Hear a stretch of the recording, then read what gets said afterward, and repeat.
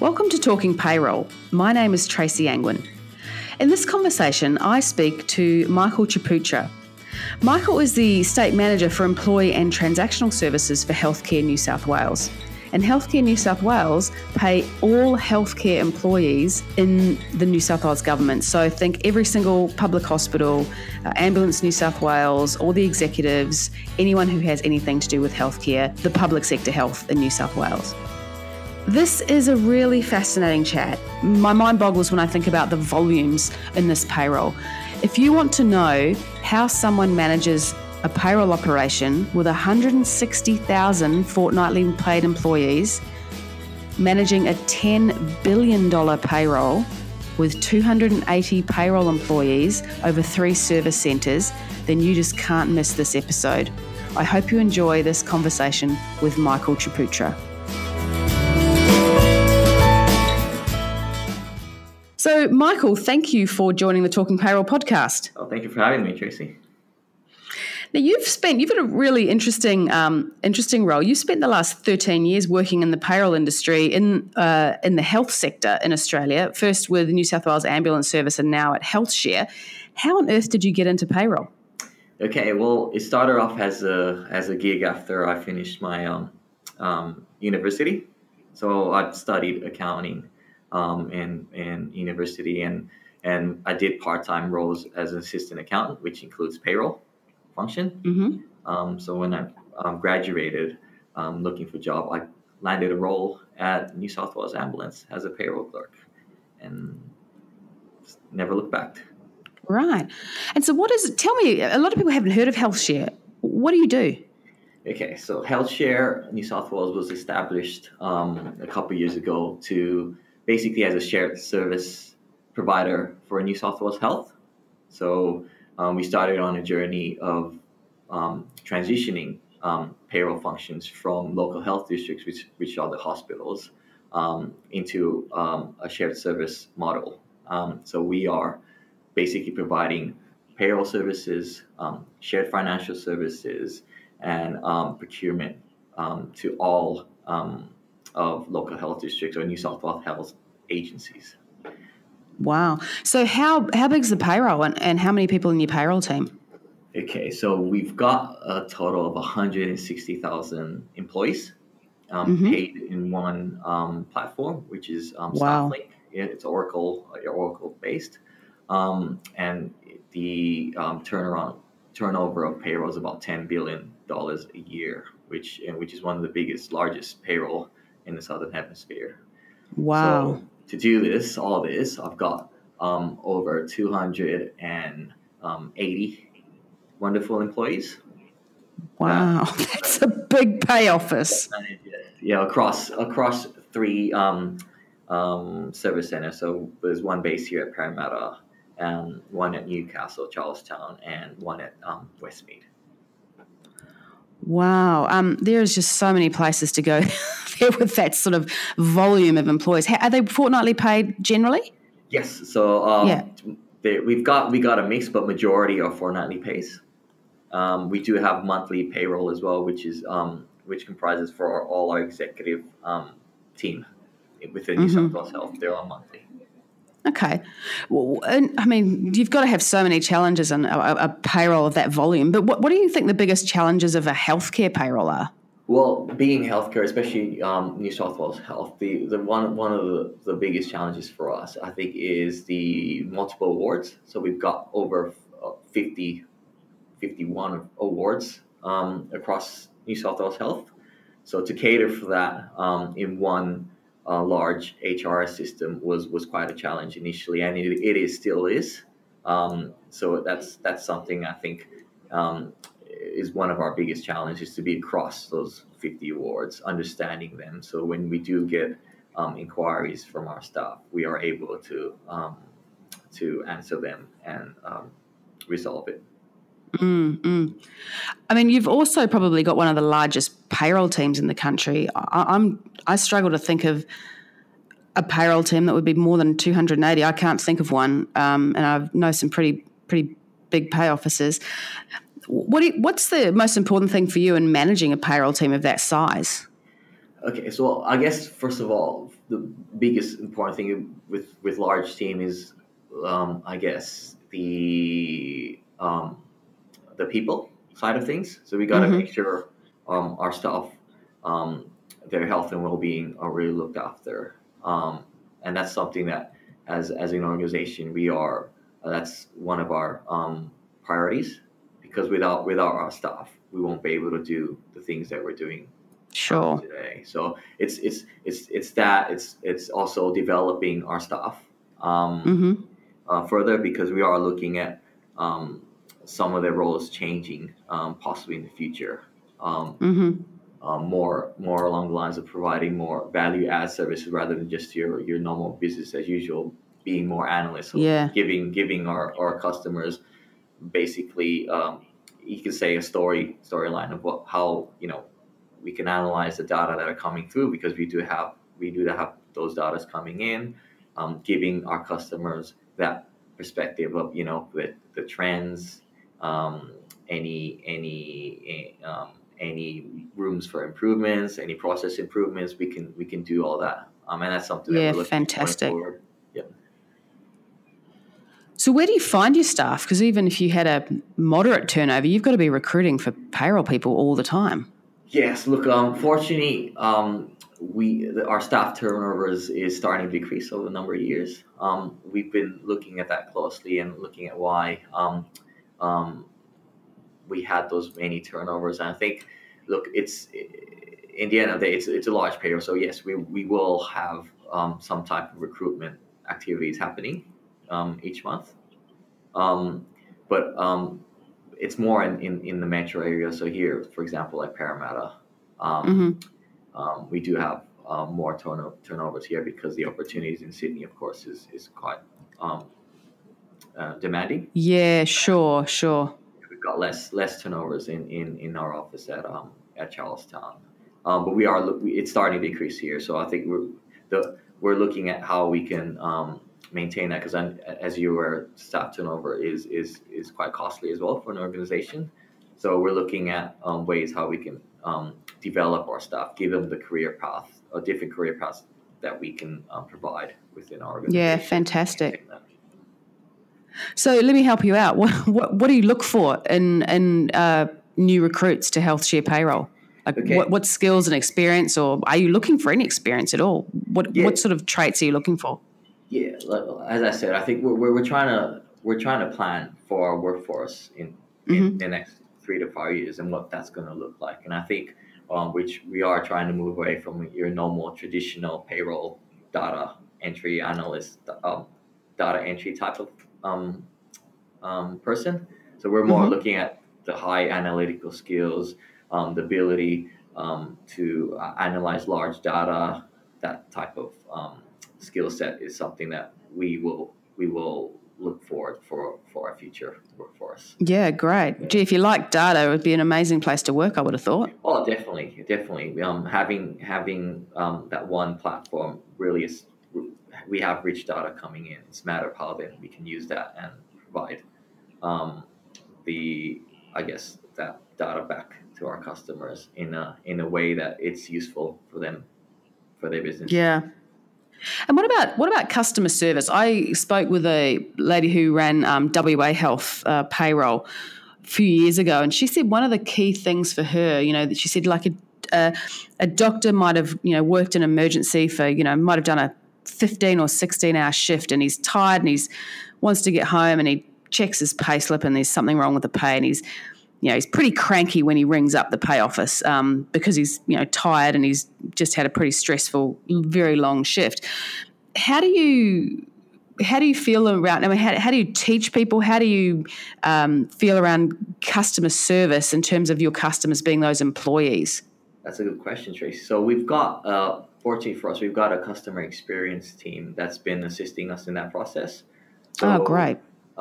we had our staff trained in empathy skills, customer persona. So it's for example in that scenario is understanding from a customer's shoes, so from the doctor's shoes, how does it their day to day Mm-hmm. work?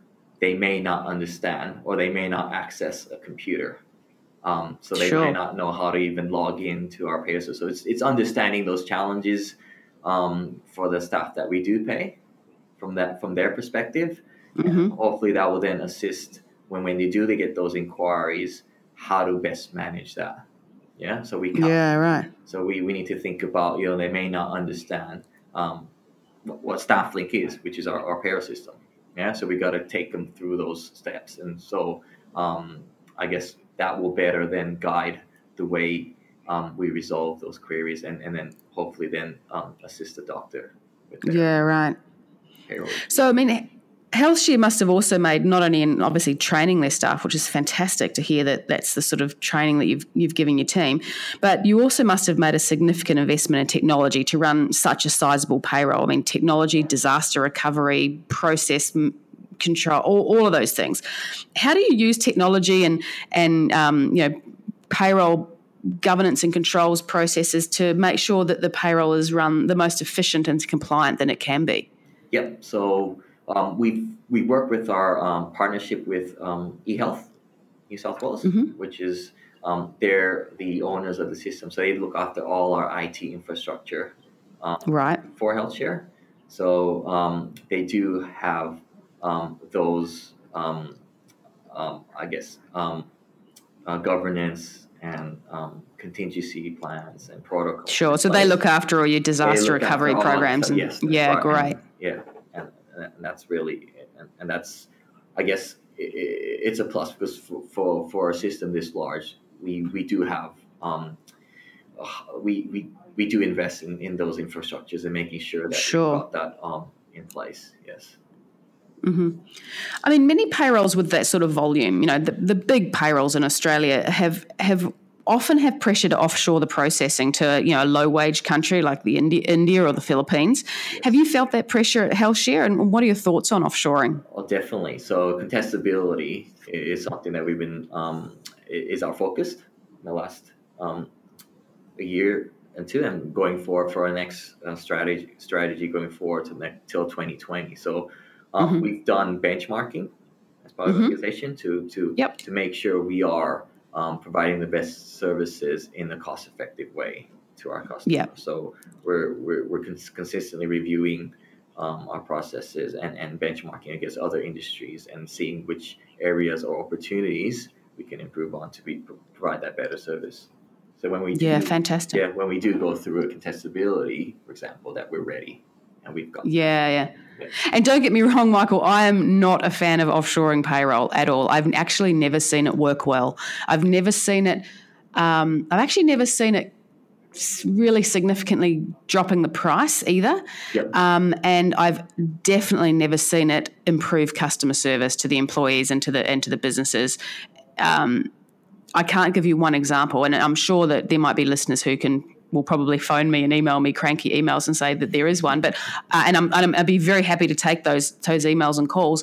But right now, today, I've never heard of it working well. So but that's great that you've always got that you've so you're ready, as you say.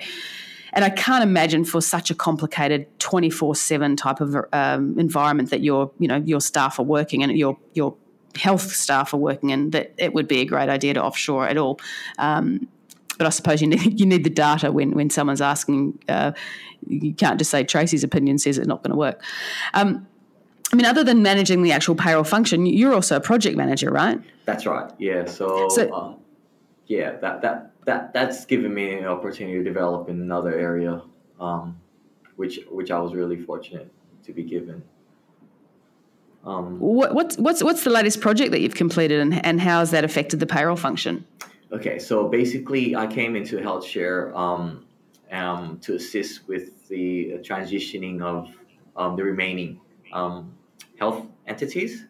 So that's where I got into the project area. So it's those planning, right? Yeah, going through the activities of migration, data migration. Working with the customers to see what their requirements are, and make sure that's incorporated in our payroll system, all that, and that helped me, I guess, get into project management and understanding the fundamentals of project management. But that was something. So I guess the latest project that I worked on before I moved into this role was, I guess, transitioning our New South Wales ambulance, coincidentally. So Oh, right. Okay. they There's a were blast from the past then. yes. So they were the final health agency to come across to Oh, is that healthcare right? payroll. Okay, that's kind of cool. You've kind of finished the project and tie a bow around the end of it, That's right? right. That's right. Oh, that's fantastic. What's on your wish list in terms of technology? What sort of crazy technology might be on your wish list that might assist in your work? Then, As you I know, mean, as you know, Tracy, with the technologies we have nowadays, I think this is probably a term that is going around. So automation, robotics, that type of yeah. stuff. So it's possibly I guess to assist us in that with automation, it's going to minimize any errors that from a manual process that we currently have. If we move towards automation, we would be able to reduce any our error rates, which is not that high. We still operate, even though we do have a lot of still manual processes in place because of the complexity of our ward, but we still are working around the 99%. Yeah, great. Which is good for a large payroll. So, but it's more moving towards that year of automation. Yeah. Are you looking at is there anything around at the moment that you're looking at that's real at the moment, or is it just still sort of in theory? Yeah. That's right. We're just on our initial stage, reviewing our processes, which areas that we believe automation would best be introduced. So it's coming up with that proof of concept first. No, it'd be interesting to follow that journey. What do you enjoy most? You personally, what do you enjoy most about working in payroll? Again, it's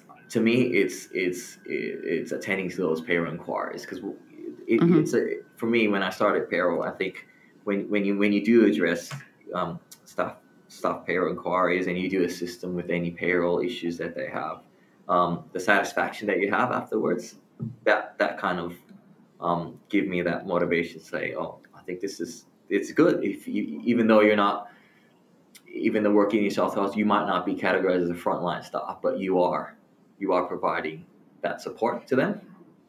It's as you know, with payroll, it's something that is personal for people because it is their salary that we are dealing with, and and for us to be able to help them with any of their issues, that's something that they're really grateful for, and I think. Personally, for me, it's giving me that satisfaction that we are also helping in our New South Wales health system.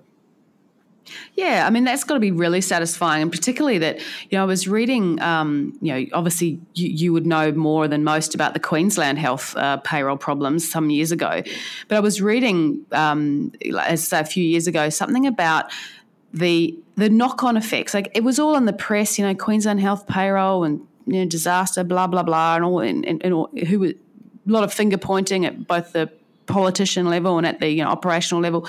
But one of the things I read with interest was that the rate of elective surgeries, the wait list just went through the roof. You'd all of a sudden really pushed out, and the reason for that is that the theatre nurses who do who look after the elective surgery, it's always on an overtime shift. They roster it, so that's the overtime shift.